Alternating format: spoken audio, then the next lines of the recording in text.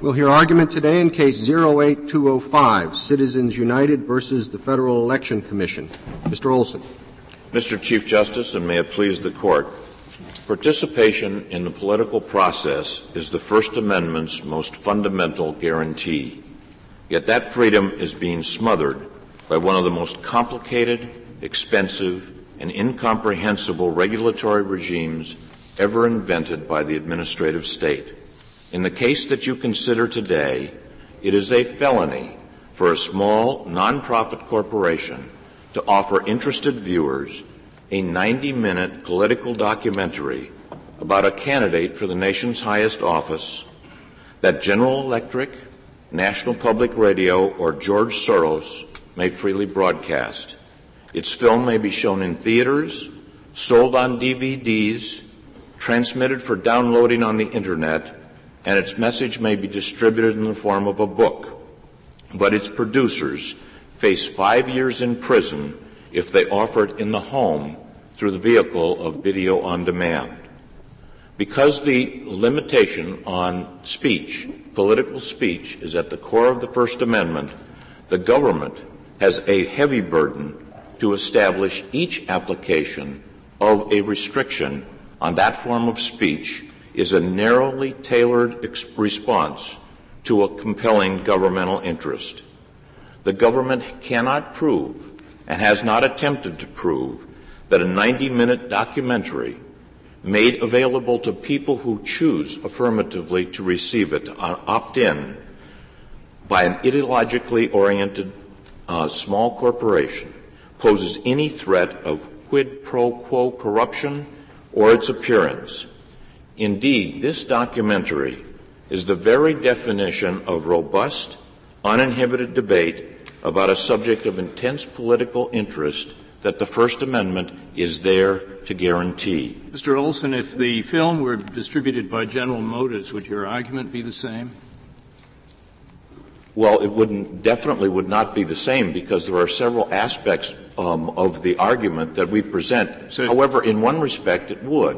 A 90-minute documentary was not the sort of thing that the BICRA, the Congress, was intended to prohibit. In fact, as the Reporters Committee for Freedom of Speech points out, the documentary is objectively indistinguishable from other news media commentary.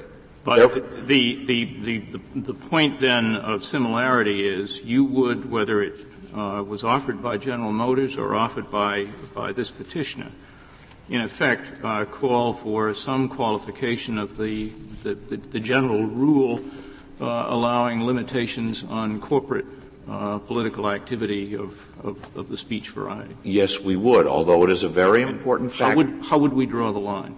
Well, one of the bases upon which you would draw the line is to look at the voluminous documentary record that the government cites, and this Court cited in the McConnell case, as a justification for the restrictions themselves. Well, would every limitation on corporate speech or on corporate expenditure and the nature of speech be subject then to, in effect, this all-factor balancing test? Well, I think what I'm trying to say is that what the Congress was concerned with, and Judge Cole-Arcatelli in the district court opinion that you considered in McConnell discusses this on page 646 of her opinion, that this sort of communication was not something that Congress intended to prohibit. You would look at, if Congress intended to prohibit 90 minutes. So your argument then is there's something distinct about the speech which could be considered regardless of the corporate form. Well, that's part of our argument, yes. If that is the case, what is the answer to this? That still is going to involve a fairly complicated set of analyses, probably in a lot of cases. Why is that necessary or worthwhile to preserve First Amendment values when you could have done this with a PAC? Well, as this Court said in the Wisconsin Right to Life case just a couple of years ago, that the PAC vehicle is burdensome and difficult. That's right. You got reporting, you got limitations on corporate contributions and so on. But in this case, for example, most of your contributions, as I understand it from the record, were individual. They weren't corporate. There was one, perhaps, there was some corporate contribution. Yes, on page 252 of the appendix and 251 it points out, you're absolutely correct, that 1% of the contributions were from corporations. Was that established? I thought that the record was hardly made of the contributors to this film. I think there was something like $200,000 accounted for, and the film cost to get the channel 08, whatever it was, to put it on, cost over $1 million. The government sent an interrogatory, Justice Ginsburg, asking for the major contributions with respect to this project, and the ones that they sought, the government sought what they thought was important. The answer to that interrogatory is at page 251A and 252A, that the government was seeking information with respect to contributions at $1,000 or more. 198,000 came from individuals. And by the way, the three largest contributors that are listed on page 252 of the joint appendix are given credit in the film itself. So there's no effort to conceal those individuals. Okay. So that it's possible that corporations throughout America were giving small amounts of money to this. That record doesn't establish one way or the other. What it does establish is what the government felt was necessary for its case, that the major contributors were individuals and not corporations. You answered Justice Souter. I took your answer to be the following, that if the corporation had paid for a program, and the program was 90 minutes, which said vote for Smith over and over, that's the program, that you concede that the government could ban this under the Act. Well, it is difficult for... I don't think they would. We agree it's an imaginary hypothetical. But in fact, if they did have 90 minutes of vote for Smith or vote against Jones, you concede, for purposes of this argument, that the government can ban it. Is that right or not? If not by this organization, we think that if it's a small, nonprofit organization, which is very much like the Massachusetts... Okay. So one of your arguments is this is a special corporation, you can't. Now suppose it's General Motors. Can they? Well, General Motors may be smaller than the client that we're representing. I understand the question. I want to get an answer to the question. Yes, I think yes, that okay. To the extent now, that... then my question that I'm driving towards is, since General Motors can, in your view, be forbidden to have our film of 90 minutes, vote for Smith, vote for Smith, vote for Smith, or vote against Jones, vote against Jones, vote against Jones, how is this film, which I saw, it is not a musical comedy, how does this film vary from my example? And why does the variance make a difference? The difference is, it's exactly what the court was describing in Wisconsin Right to Life. It is it informs and educates, which is what the court said, the Chief Justice's opinion, the controlling opinion said was the mark of an issue communication. And as this court said, Mr. Olson, I thought you conceded at least as I read your reply brief, that you were no longer saying this is about an issue unrelated to any election. I thought you said that this was a 90-minute movie concerning the qualifications, character, and fitness of a candidate for the nation's highest office. And that's just what Wisconsin Right to Life was not. It was not about the character, qualifications, and fitness of either of the senators. What the court said in Wisconsin Right to Life was that the distinction between an issue advocacy and campaign advocacy dissolves upon practical application. This is exactly what the court was talking about there. But didn't the court there say this is not about character, qualifications, and fitness? Yes, it did, Justice Ginsburg. But what my point is that there isn't just two boxes in the world of communications about public issues, one box for so-called issues and one box for campaign advocacy. That's what I think the Court meant when it said, not just in Wisconsin Right to Life, but in earlier cases, that the distinction dissolves upon application. But no matter how many boxes we have, doesn't this one fall into campaign advocacy? I mean, I've got the government's brief open at pages 18 and 19, with the quotations. She'll lie about anything. She's deceitful. She's ruthless, cunning, dishonest, do anything for power, will speak dishonestly, reckless, a congenital liar, sorely lacking in qualifications, not qualified as commander-in-chief. I mean, this sounds to me like campaign advocacy. What the Court was talking about, and as Justice Colar-Catelli talked about, is broadcast advertising, these 10-minute, 10-second, 30-second, 60-second bursts of communication that are the influence in elections. I want to get the answer to what I was asking. But it seems to me the answer to Justice Breyer's question, this is a don't vote for Jones. This is a long discussion of the record, qualifications, history, and conduct of someone who's in the political arena, a person who already holds public office, who now holds a different public office, who, yes, at that point, Justice Souter, was running for office. But the fact is that what could the individual making as I said, the Reporters Committee for the Right to Life said this is indistinguishable from something that is on the public media every day, a long discussion. It might be, what you're suggesting is that unless it's somehow even-handed, unless it somehow says, which would be viewpoint discrimination or prevention of viewpoints, which is the safe harbor that the government has written into its so-called safe harbor, if you don't have a point of view, you can go ahead and express. That isn't the suggestion.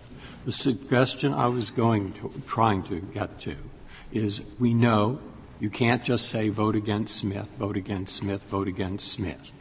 Now, I wanted to know the difference between that and a film that picks out bad things that people did. No good ones, just bad ones the candidate did. And then we have another film that picks out just good things candidates do. And so candidates run films that show the good things they do. And then someone else shows the bad things they do.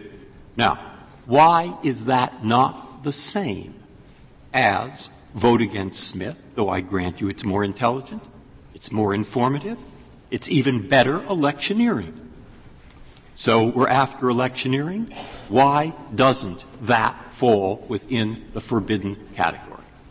The government has the burden to prove there's a compelling governmental interest narrowly tailored, Justice Breyer, because all kinds of things of the type that you're talking about are permissible if your name is General Motors. If your name is General Electric rather than General Motors, if your name is Disney, if your name is George Soros, if your name is National Public Radio, what you're suggesting is that a long discussion of facts, record, history, interviews, documentation, and that sort of thing, if it's all negative, it can be prohibited and it's a felony. You can go to jail for 5 years for sharing that information with the American public. Or if it's all favorable, you can go to jail. But if you did half and half, you couldn't. No, I guess it's the same as if you were to say, I think Smith is a great guy. That's all. I'm sharing information. And what I don't see is if you agree that we could ban the commercial that says, I see Smith is a great guy, why is it any different to supplement that with the 5 best things that Smith ever did? Because of the First Amendment. Congress shall make no law abridging the freedom of speech. When this Court has permitted that to happen, it has only done it in the most narrow circumstances for a compelling governmental interest. But I guess what Justice Breyer is asking is, I have the same question. If we concede, and at the end of the day you might not concede this, but if we take this as a beginning point, that a short 30-second, 1-minute campaign ad can be regulated, you want me to write an opinion and say, well, if it's 90 minutes, then that's different. It seems to me that you can make the argument that the 90 minutes is much more powerful in support or in opposition to a candidate. That's the thrust of the question. I understand that, Justice Kennedy, and it is difficult, but let me say that the record that you were considering at McConnell, and I specifically invite, as I did before, the Court's attention to 646 of the District Court's opinion, which specifically said the government and Congress was concerned about these short, punchy ads that you had no choice about seeing, and not concerned about thorough recitation of facts or things that you would have to make an affirmative decision to opt into. And the reason why it's difficult is that we are talking about an infinite variety of ability of people to speak about things that matter more to them than anything else. Who will be Counsel, president? I think you've kind of shifted your focus here from the difference between a 10-second ad and a 90-minute presentation and how that presentation is received, whether it's over the normal airwaves or on this video on demand. What is the distinction between the 10-second commercial and, say, the 90-minute infomercial? The thing that I think it's pointed out specifically in your opinion, controlling opinion for Wisconsin Right to Life, that which informs and educates and may seek to persuade is something that is on the line of being permissible. The government hasn't established, never did try to establish. I didn't shift, but all of these are factors. It's who's doing the speaking. You can educate in 30 seconds. I mean, in a 30-second ad, you present just one of these criticisms of the candidate instead of lumping all of them together for 90 minutes. The point, I think, that educate? The point, I think, Justice Scalia, is yes, you can educate in 10 seconds, you can educate in 30 seconds, but what the Court was trying to do, what Congress was trying to do, is get at the things that were most potentially corruptive. Are you making a statutory argument now or a constitutional argument? What Congress was trying to do has nothing to do, it seems to me, with the constitutional point you're arguing. The government makes the point that it established a voluminous record of evidence. Both Congress had before it and this Court had before it a voluminous volume of evidence because it had the burden of proving that something was really bad with these types of advertisements. And what the Court did is say, well, okay, in McConnell, yes, there is a substantial burden that the government met that these types of communications, not the Internet, not books, not other types of things, are really bad enough that the government could pick those out, and it is narrowly tailored its solution to that problem by prohibiting those things. And the government talks about this today in its brief, the things that Congress felt were the most acute problem. So you are making a statutory argument now. You're saying that this isn't covered by it. Yes, I am making a statutory argument in the sense that you will construe this statute in the ways that doesn't violate the Constitution. The Constitution, as the Court said in Wisconsin Right to Life, gives ties to the speaker, errs on the side of permitting the speech, not prohibiting the speech, and so all of those things may be statutory arguments, Justice Scalia, but they are also constitutional arguments. And in response to every one of these questions, the government has the burden of proving this sort of speech, which the reporters say is indistinguishable than the kind of information that news media puts out all the time. So this argument doesn't depend upon whether this is properly characterized as the functional equivalent of express advocacy. Your contention is that even if it is, that because it wasn't in the factual record in McConnell or before Congress, it is a type of express advocacy that's not covered by the Act? I don't think, Chief Justice Roberts, that it is remotely the functional equivalent of express advocacy, because what the Court and Congress was thinking about with respect to express advocacy was short, punchy. Well, that's what I'm trying to figure out, the distinction in your argument. I mean, if we think that this is the functional equivalent of express advocacy, are you contending that it is nonetheless not covered in light of the record before the court in McConnell and before Congress? I think I would agree with that, but I would also say that the idea, functional equivalent of express advocacy, is the very magic word problem that this court has struggled with in McConnell and in each of the cases. I said at the beginning that this is an incomprehensible prohibition, and I think that's demonstrated by the fact that since 2003, this court has issued something close to 500 pages of opinions interpreting and trying to apply the First Amendment to federal election law, and I counted 22 separate opinions from the justices of this court attempting to, in just the last 6 years, attempting to figure out what this statute means, how it can be interpreted. In fact, well, that's because it's mandatory appellate jurisdiction. I mean, we don't have a choice. There would be fewer opinions. I guess my point is maybe that those cases presented more difficult issues than this one. I think this presents a much easier issue, Justice Stevens, because this is the type of — if there is anything that the First Amendment is intended to protect in the context of elections that are occurring, which, by the way, occur 4 years running, but the last election, presidential election, occurred throughout the entire 2008. If the American people need to have that kind of information. And the statute is both overly broad, because if it was a hotel ad, if it was a hotel saying Senator Clinton stayed here or Senator McCain stayed here, it would be prohibited because it was a hotel saying so, even though it really had nothing to do with the election. If it's a corporation that put together an analysis of the earmark positions of each of the senatorial candidates. So most of all of the candidates were running from the Senate. They all had these issues where they may have voted or not against earmarks. But Mr. Olson, this is — I think you were right in conceding at the beginning, this is not like the speech involved in Wisconsin Right to Life. This is targeted to a specific candidate for a specific office to be shown on a channel that says Election 08. That tells the viewer over and over again what, just for example, it concludes with, these are things worth remembering before you go in potentially to vote for Hillary Clinton.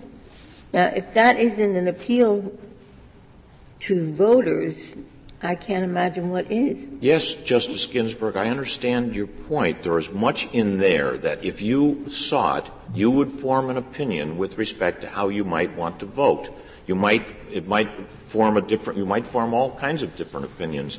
But it was an analysis of the background, record, and history and qualifications of someone running for president. Of course I concede that. But what is the maker of a movie to take out in order to prevent that from happening? I understand from some of the questions that it was more even-handed. If it said, well, this candidate did this, but this candidate did this, or this candidate was born in the Panama Canal Zone and this candidate was born in Hawaii, and that affects whether or not they're natural-born citizens or not, and it was more even-handed, would that then not be a felony? Well, as you said yourself, as you pointed out, there is a point at which there is no non-porous border between issue discussion and candidate discussion.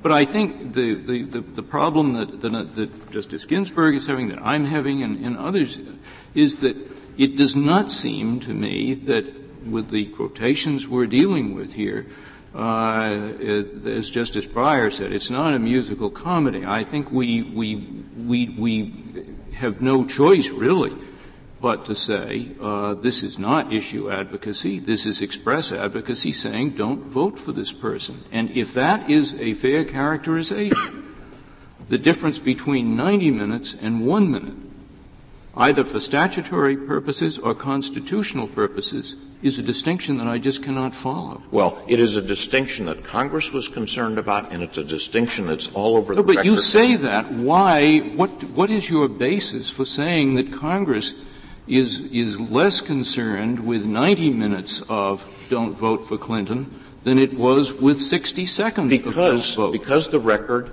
in Congress and the record in this court is that those types of advertisements were more effective because they came into They are the characteristic advertisement. There is no question about that. That is the paradigm case. I agree with you. But I don't see how you then leap from saying that is the paradigm case to saying that this never covers anything but the paradigm case when the only distinction is time.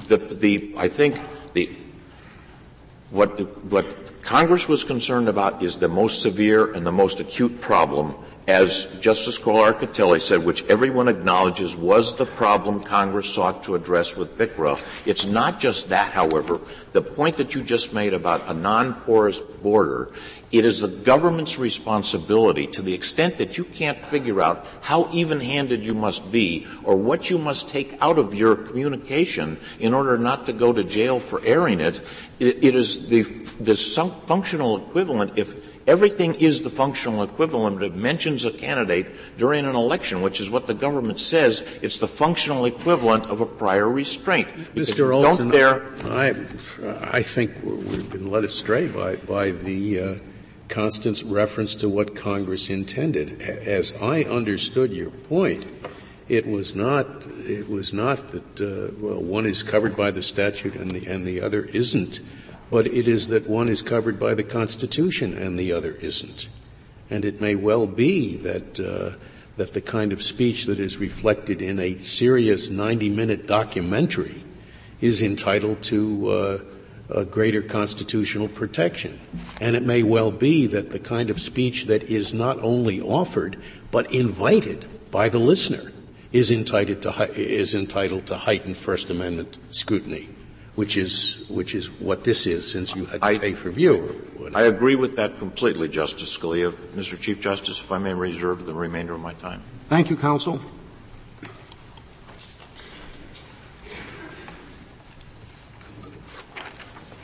Mr. Stewart. Mr. Chief Justice, and may it please the Court, the lead opinion in Wisconsin Right to Life didn't just use the term functional equivalent of express advocacy. It explained what that term meant.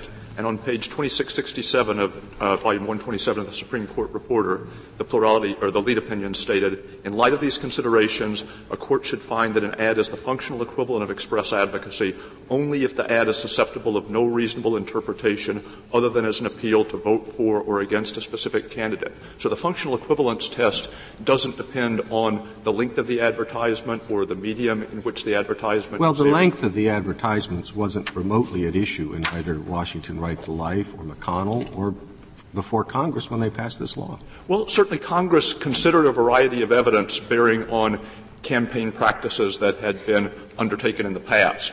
They were primarily most of the examples on which they focused were 30-second and 60-second advertisements. It's certainly been a recurring phenomenon in the past that candidates would air, for instance, 30-minute infomercials. Any discussion in either McConnell, any citation either in McConnell or the congressional record to those types of documentaries? I'm not sure about the citation, I'm not aware of any citation in McConnell or the congressional record, but it was certainly a known phenomenon. And I think the real key. Well, I mean, how do we know it was a known phenomenon in terms of the evolution of the statute and the decision of this Court upholding it? Well, there's no reference to it. I think the real key to ascertaining Congress's intent is to look to the definition of electioneering communication that Congress enacted into the statute. And that definition requires that the communication be a broadcast, cable, or satellite communication in order to qualify as an electioneering communication, and that it be aired within a certain proximity to a federal election, and that in the case of an election. So if Walmart airs an advertisement that says we have candidate action figures for sale, come buy them, that counts as an electioneering communication? If it's aired in the right place at the right time, that would be covered. Now, under this Court's decision in Wisconsin Right to Life, it would be unconstitutional as applied to those advertisements because those advertisements certainly would be susceptible of a reasonable construction. Do you think the Constitution required Congress to draw the line where it did, limiting this to broadcast, cable, and so forth? What's your answer to Mr. Olson's point that there isn't any constitutional difference between the distribution of this movie on video demand and providing access on the Internet, providing DVDs either through a commercial service or maybe in a public library, providing the same thing in a book. Would the Constitution permit the restriction of all of those as well? I think the Constitution would have permitted Congress to apply the electioneering communication restrictions to the extent that they're otherwise constitutional under Wisconsin right to life. Those could have been applied to additional media as well. And it's worth remembering that the pre-existing Federal Election Campaign Act restrictions on corporate electioneering, which have been limited by this Court's decisions to express advocacy. That's pretty incredible. You think that if a book was published, a campaign biography that was the functional equivalent of express advocacy, that could be banned? I'm not saying it could be banned. I'm saying that Congress could prohibit the use of corporate treasury funds and could require a corporation to publish it using its. Well, most publishers are corporations. And a publisher that is a corporation could be prohibited from selling a book? Well, of course, the statute contains its own media exemption for media. But I'm not asking what the statute says. The government's position is that the First Amendment allows the banning of a book if it's published by a corporation. Because the First Amendment refers both to freedom of speech and of the press, there would be a potential argument that media corporations, the institutional press, would have a greater First Amendment right. That question is obviously not presented here. The other two things. Well, suppose it were an advocacy organization that had a book. Your position is that under the Constitution, the advertising for this book or the sale for the book itself could be prohibited within the 30-day period. If the book contained the functional equivalent of express advocacy, that is, if it was subject to no reasonable interpretation. And I suppose it could even, is it the Kindle where you can read a book? I take it that's from a satellite, so the existing statute would probably prohibit that under your view. Well, the statute applies to cable, satellite, and broadcast communications. And the Court in McConnell has addressed this question. Just to make it clear, it's the government's position that under this statute, if this Kindle device where you can read a book, which is campaign advocacy, within the 30-day period, if it comes from a satellite, it can be prohibited under the Constitution and perhaps under this statute. It can't be prohibited, but a corporation could be barred from using its general treasury funds to publish the book and could be required to raise funds to publish the book using its PAC. If it has one name, one use of the candidate's name, it would be covered. Correct? That's correct. If it's a 500-page book and at the end it says, and so vote for X, the government could ban that. Well, if it says vote for X, it would be express advocacy, and it would be covered by the pre-existing Federal Election Campaign Act provision. No, I'm talking about under the Constitution, what we've been discussing, if it's a book. If it's a book and it is produced, again, to leave to one side the question of Right, forget the possible media exemption. If you had Citizens United or General Motors using general treasury funds to publish a book that said at the outset, for instance, Hillary Clinton's election would be a disaster for this. Take my hypothetical. It doesn't say at the outset. It runs, here is whatever it is. This is a discussion of the American political system. And at the end it says vote for X. Yes, our position would be that the corporation could be required to use PAC funds rather than general treasury funds. And if they didn't, you could ban it. If they didn't, we could prohibit the publication of the book using the corporate treasury fund. I wonder if that's — I take it the answer to the question, can the government ban labor unions from saying we love this person? The corporations, we love them. The environmentalists saying we love them, is of course the government can't ban that. The only question is who's paying for it. And they can make a determination of how much money the payors can pay. But you can't ban it. That's correct. And if that's correct, then I take it the interesting question here would be, I don't know if it rises in this case, suppose there were a kind of campaign literature or advocacy that either a corporation had to pay for it, it couldn't pay for it through the PAC because for some reason I don't know the PAC, and there's no other way of getting it to the public. That would raise a constitutional question, wouldn't it? It would raise a constitutional. Is that present in this case? It's not present in the case. I don't think it would raise a difficult constitutional question, because presumably if the reason that the corporation couldn't do it through the PAC, the only reason I could think of would be that it couldn't find PAC-eligible donors who were willing to contribute for this speech. And if that's the case, the corporation could still be forbidden to use its general treasury. I know about that one. I would guess I would be worried if, in fact, there was some material that couldn't get through to the public. I would be very worried. But I don't think I have to worry about that in this case, do I? That's correct, both because the question isn't presented here and because Congress — No, but if we accept your constitutional argument, we're establishing a precedent that you yourself say would extend to banning the book, assuming a particular person pays for it. I think the Court has already held both in Austin and in McConnell that Congress or state legislatures can prohibit the use of corporate treasury funds for express advocacy. To write a book. To pay for somebody to write a book. Well, in MCFL, for instance, the communication was not a book, but it was a newsletter. It was written material, and the Court held that this was express advocacy for which the use of corporate treasury funds would ordinarily be banned. It held that because of the distinctive characteristics of the particular corporation at issue in that case, MCFL was entitled to a constitutional exemption. But I think the clear thrust of MCFL is that the publication and dissemination of a newsletter containing express advocacy could ordinarily be banned with respect to the use of corporate treasury funds. Not just a news, I suppose a sign held up in Lafayette Park saying vote for so-and-so. That, under your theory of the Constitution, the prohibition of that would be constitutional. Again, I do want to make clear that if by prohibition you mean ban on the use of corporate treasury funds, then yes, I think it's absolutely clear under Austin, under McConnell, that the use of corporate treasury funds could be banned if General Motors, for instance, wanted to be and you get around the fact that this would extend to any publishing corporation by saying that there is a media exemption because the Constitution guarantees not only freedom of speech but also of the press?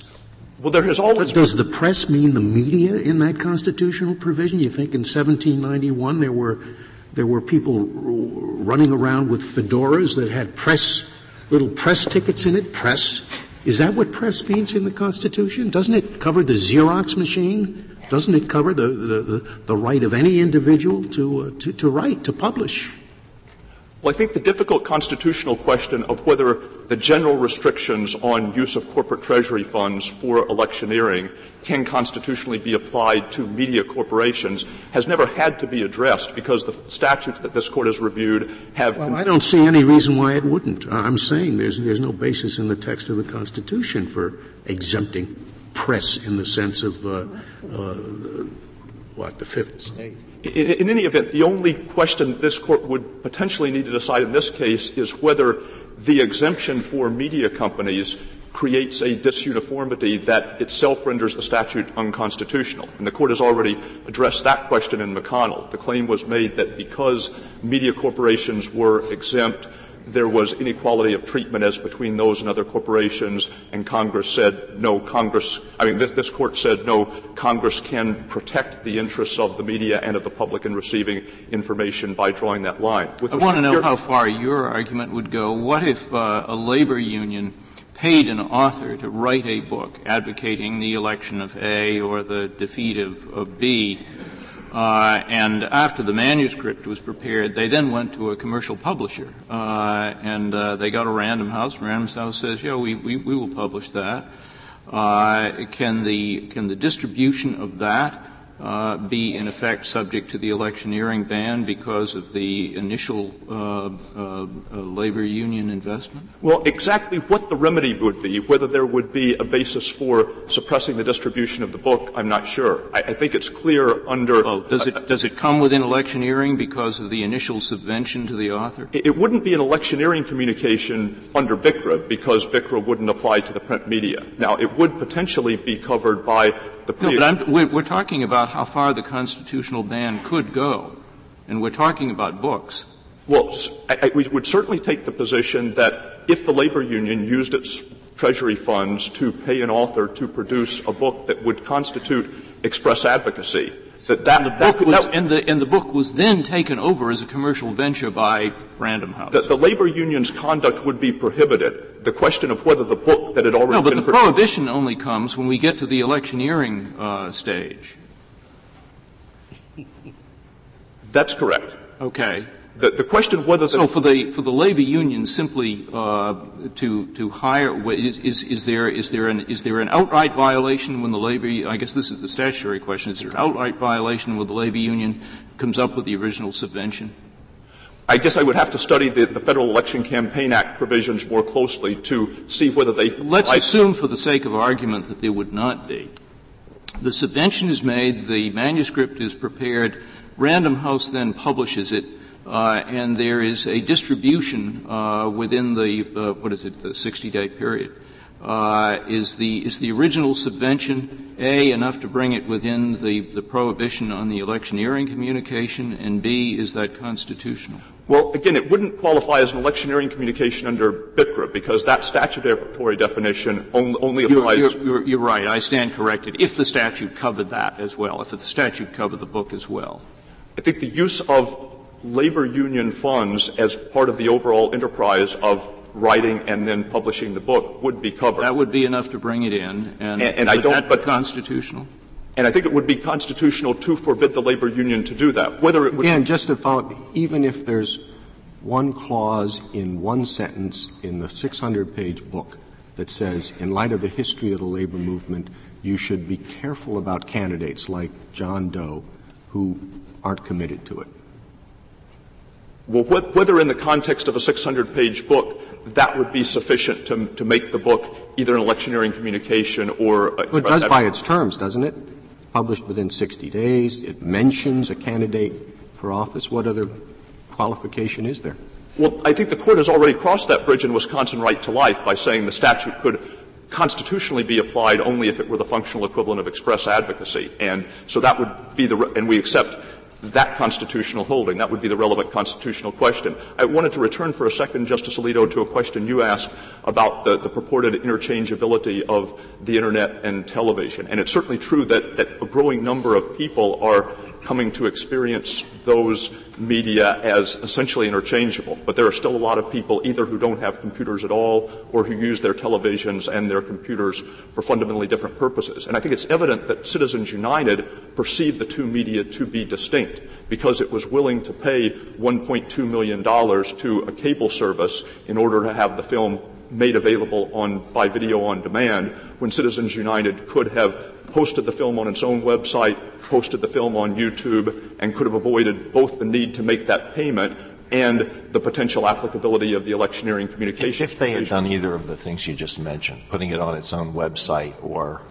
putting it on YouTube, your position would be that the Constitution would permit the prohibition of that during the period prior to the primary or the election.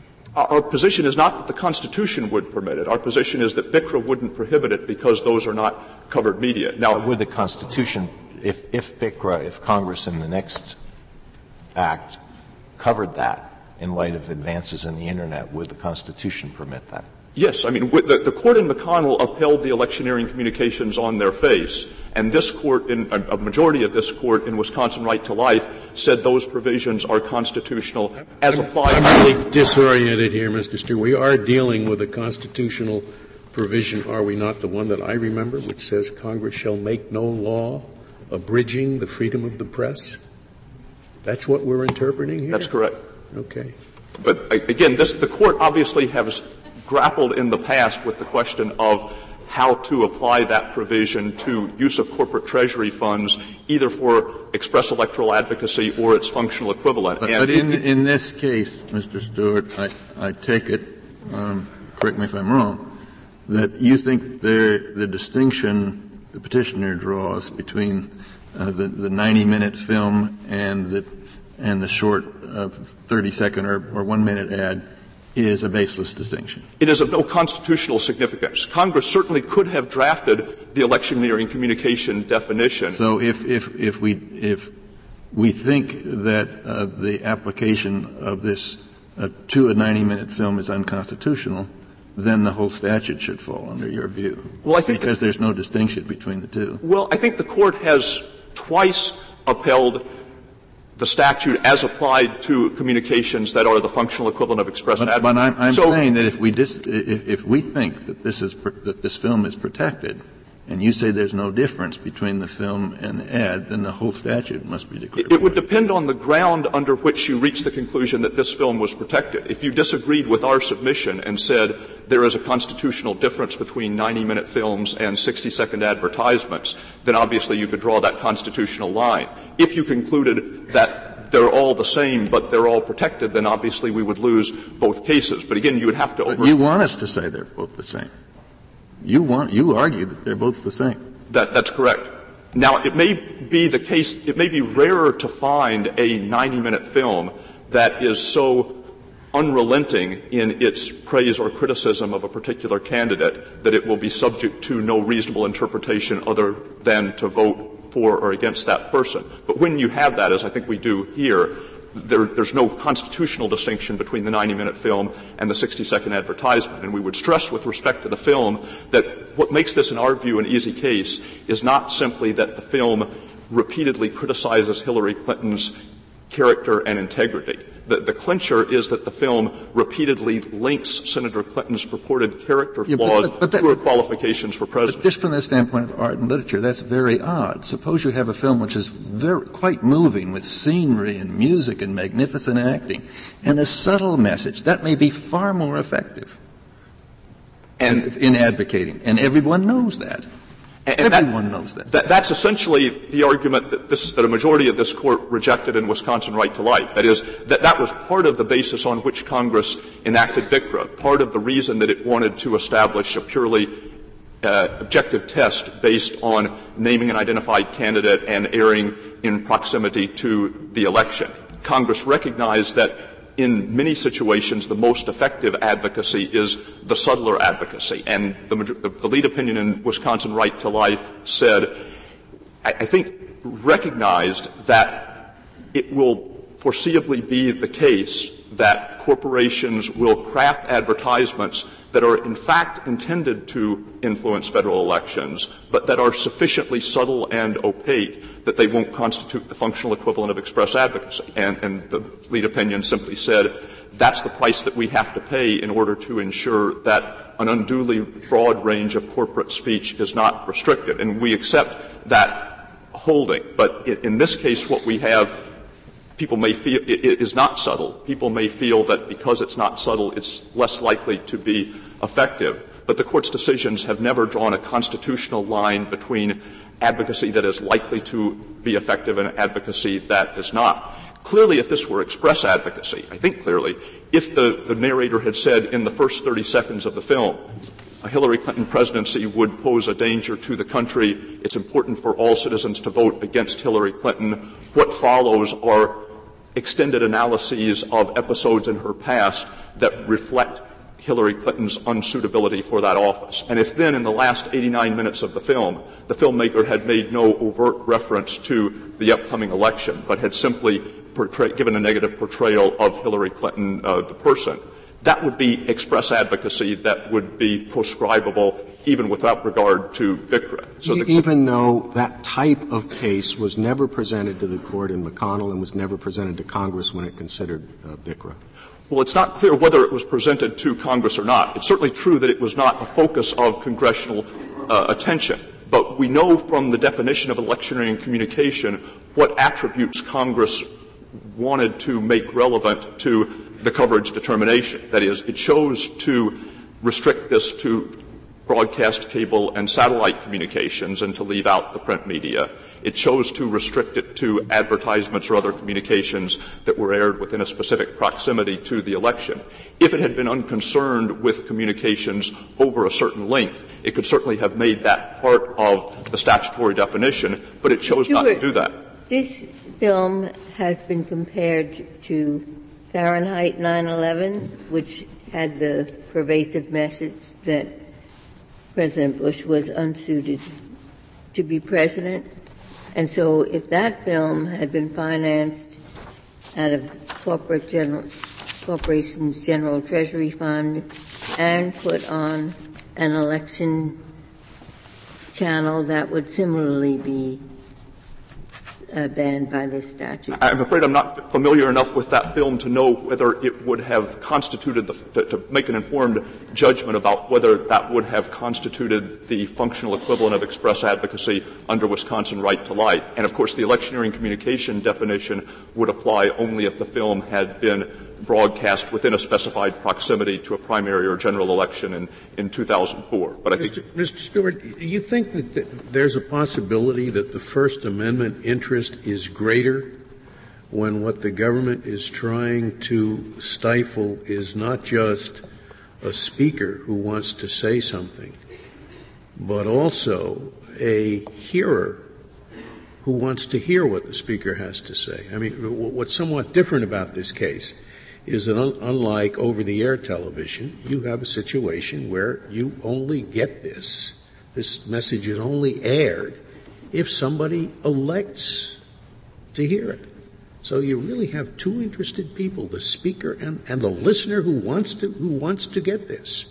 Isn't that a somewhat heightened First Amendment interest than just over-the-air broadcasting of advertising, which probably most listeners don't want to hear?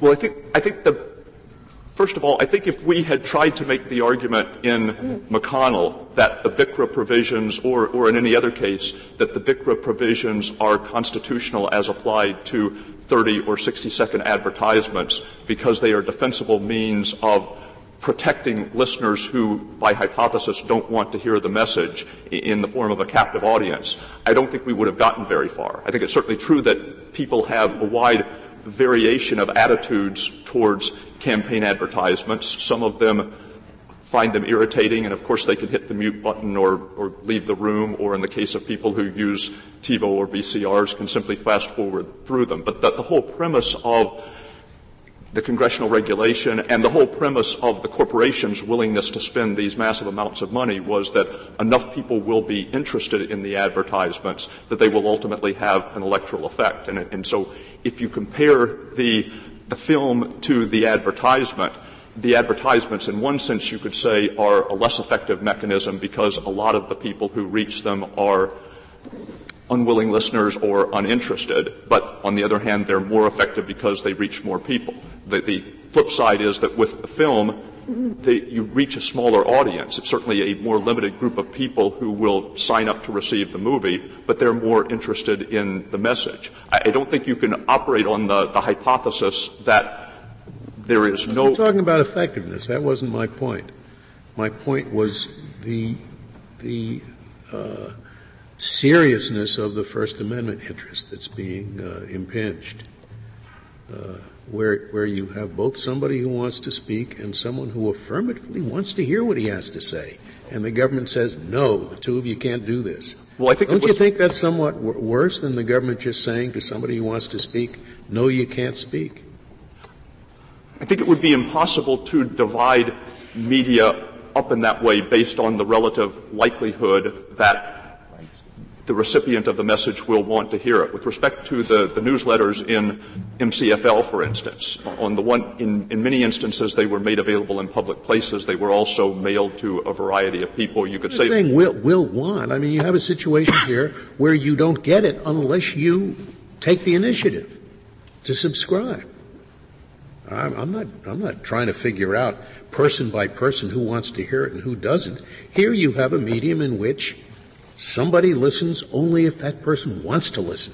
So the person speaking wants to speak and the person hearing wants to hear. It seems to me that's a stronger First Amendment interest. Well, the potential viewers in this case had other alternatives if they wanted to see the film. The film was available. Was this issue aired before the three-judge court, the distinction between, say, putting something on a network TV and putting something on a viewer on demand that the listener has to opt into? No. Indeed, the appellant in its complaint simply alleged affirmatively that his communication, if aired on DVD, if aired on VOD, would fall within the statutory definition of electioneering communication. Counsel, before you run out here.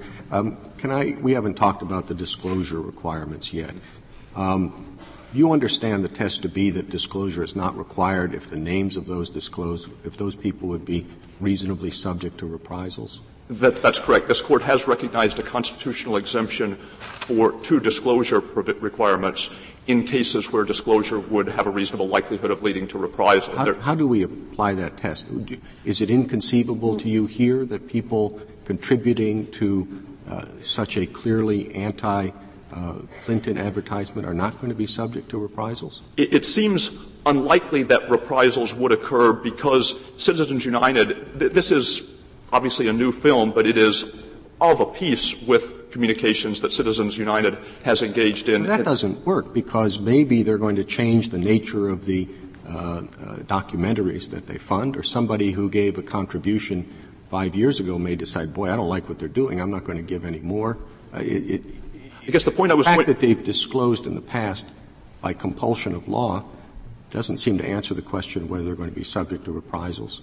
Well, the point was that they have disclosed in the past and have provided no evidence of reprisals, but I think the Court's decisions are clear that the burden is on the organization to show a reasonable likelihood, at least to set the ball in motion. And the three-judge district court here said essentially what this Court said in McConnell with regard to a variety of plaintiffs who included Citizens United. That is, the Court said in McConnell and the three-judge district court here that the plaintiffs had made vague allegations of the general possibility of reprisals, but had offered no concrete evidence that their own members. But that seems to me you're saying they've got to wait till the horse is out of the barn. You can only prove that you're reasonably subject to reprisals once you've been the victim of reprisals. Well, I think the alternatives would be to say that disclosure requirements are categorically unconstitutional, which would be an extreme departure from this Court's prior precedents. So that's saying that the test in McConnell is unworkable.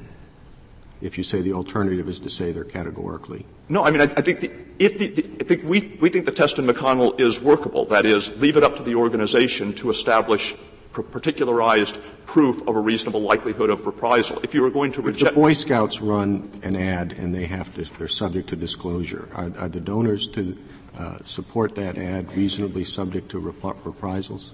I mean, it would depend to some extent on the characteristics of the ad. Probably not. But I think if the two alternatives to the approach that the Court has taken previously would be first to say these requirements are unconstitutional across the board, or the Court could say, as applied to organizations that engage in especially intemperate or extreme speech of the sort that might seem more likely to subject its proponents to reprisal, the disclosure requirements are categorically unconstitutional there. I think that would be itself an anomalous and counterproductive content-based distinction if the mere fact of the extremity of your speech insulated you from a constitutional from a requirement that would otherwise be constitutional. Before you sit down, any other? Thank you, counsel. Mr. Olson, you have 4 minutes remaining. Thank you, Mr. Chief Justice. It is unquestionably the case that the government takes the position that any form of expressive advocacy can be prohibited if it's done by a corporation. They say that on page 25 and 26 of their brief, whether it be books, yard signs, newspapers, or something in printed form, and it's only because Congress decided to address the most acute problem that Congress didn't go ahead and decide to do that, which we submit would raise very, very serious constitutional questions, the same type of constitutional questions that we are talking about here. And that's I agree with you about that, but I thought what saves this, many people thought that it doesn't save it, the whole thing's unconstitutional, the whole act. That isn't what I read or thought. So what saves this is, of course, you can't prohibit all those things. What you do is put limitations on the payment for them. See that there are other ways of paying for it, say through PACs, and then limit very carefully the media that are affected and the times for which they are affected. Now, that's the statute before us. And it's that I think you have to address. Precisely. And 5 justices in Wisconsin Right to Life made the point that the PAC mechanism is burdensome and expensive. There are briefs in this case that demonstrate how much it is, and it's easier if you have lots of money, if you are a big corporation and you can afford a PAC or you already have one. So it's a burden on the least capable of communicating. Mr. Officer, can I ask this question? You bring up Wisconsin Right to Life. Judge Randolph thought the Chief Justice's opinion in that case was controlling in this case. Do you think the Chief Justice's opinion in that case correctly stated the law? Of course. Do you? By definition. Good answer.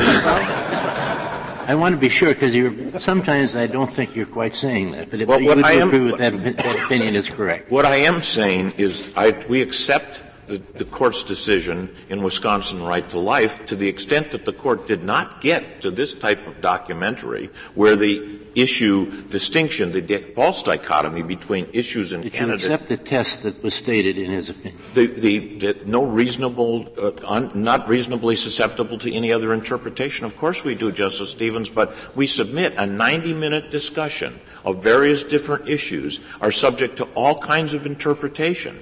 And when you get a long exposition of issues that are important to the public, and someone says, the government says, well, we can prohibit it, and by the way, the government says, well, when we mean prohibit, we mean you can't use your union or corporate treasury funds. What they mean by prohibit is that they will put you in jail if you do it. They will put you in jail for 5 years. That means prohibited. Now, what we're getting at here, when you're trying to make a 90-minute movie that discusses things that are important to the public during an election of the highest officer of the United States, many people will interpret that as critical. Many people will interpret it as supportive. There are things all over the lot, so it's subject to lots of different interpretations. The other thing is, I heard Mr. Stewart say that if there's 1 minute at the beginning, it doesn't matter what the other 89 minutes are, we can prohibit it. Well, where is the person making a movie who wants to address the American public about something that's important to the American public? There isn't any question about that. Where does he edit his movie? What does he leave on the cutting room floor so that he won't have to go to jail? He won't dare take the chance. Thank you, counsel. The case is submitted.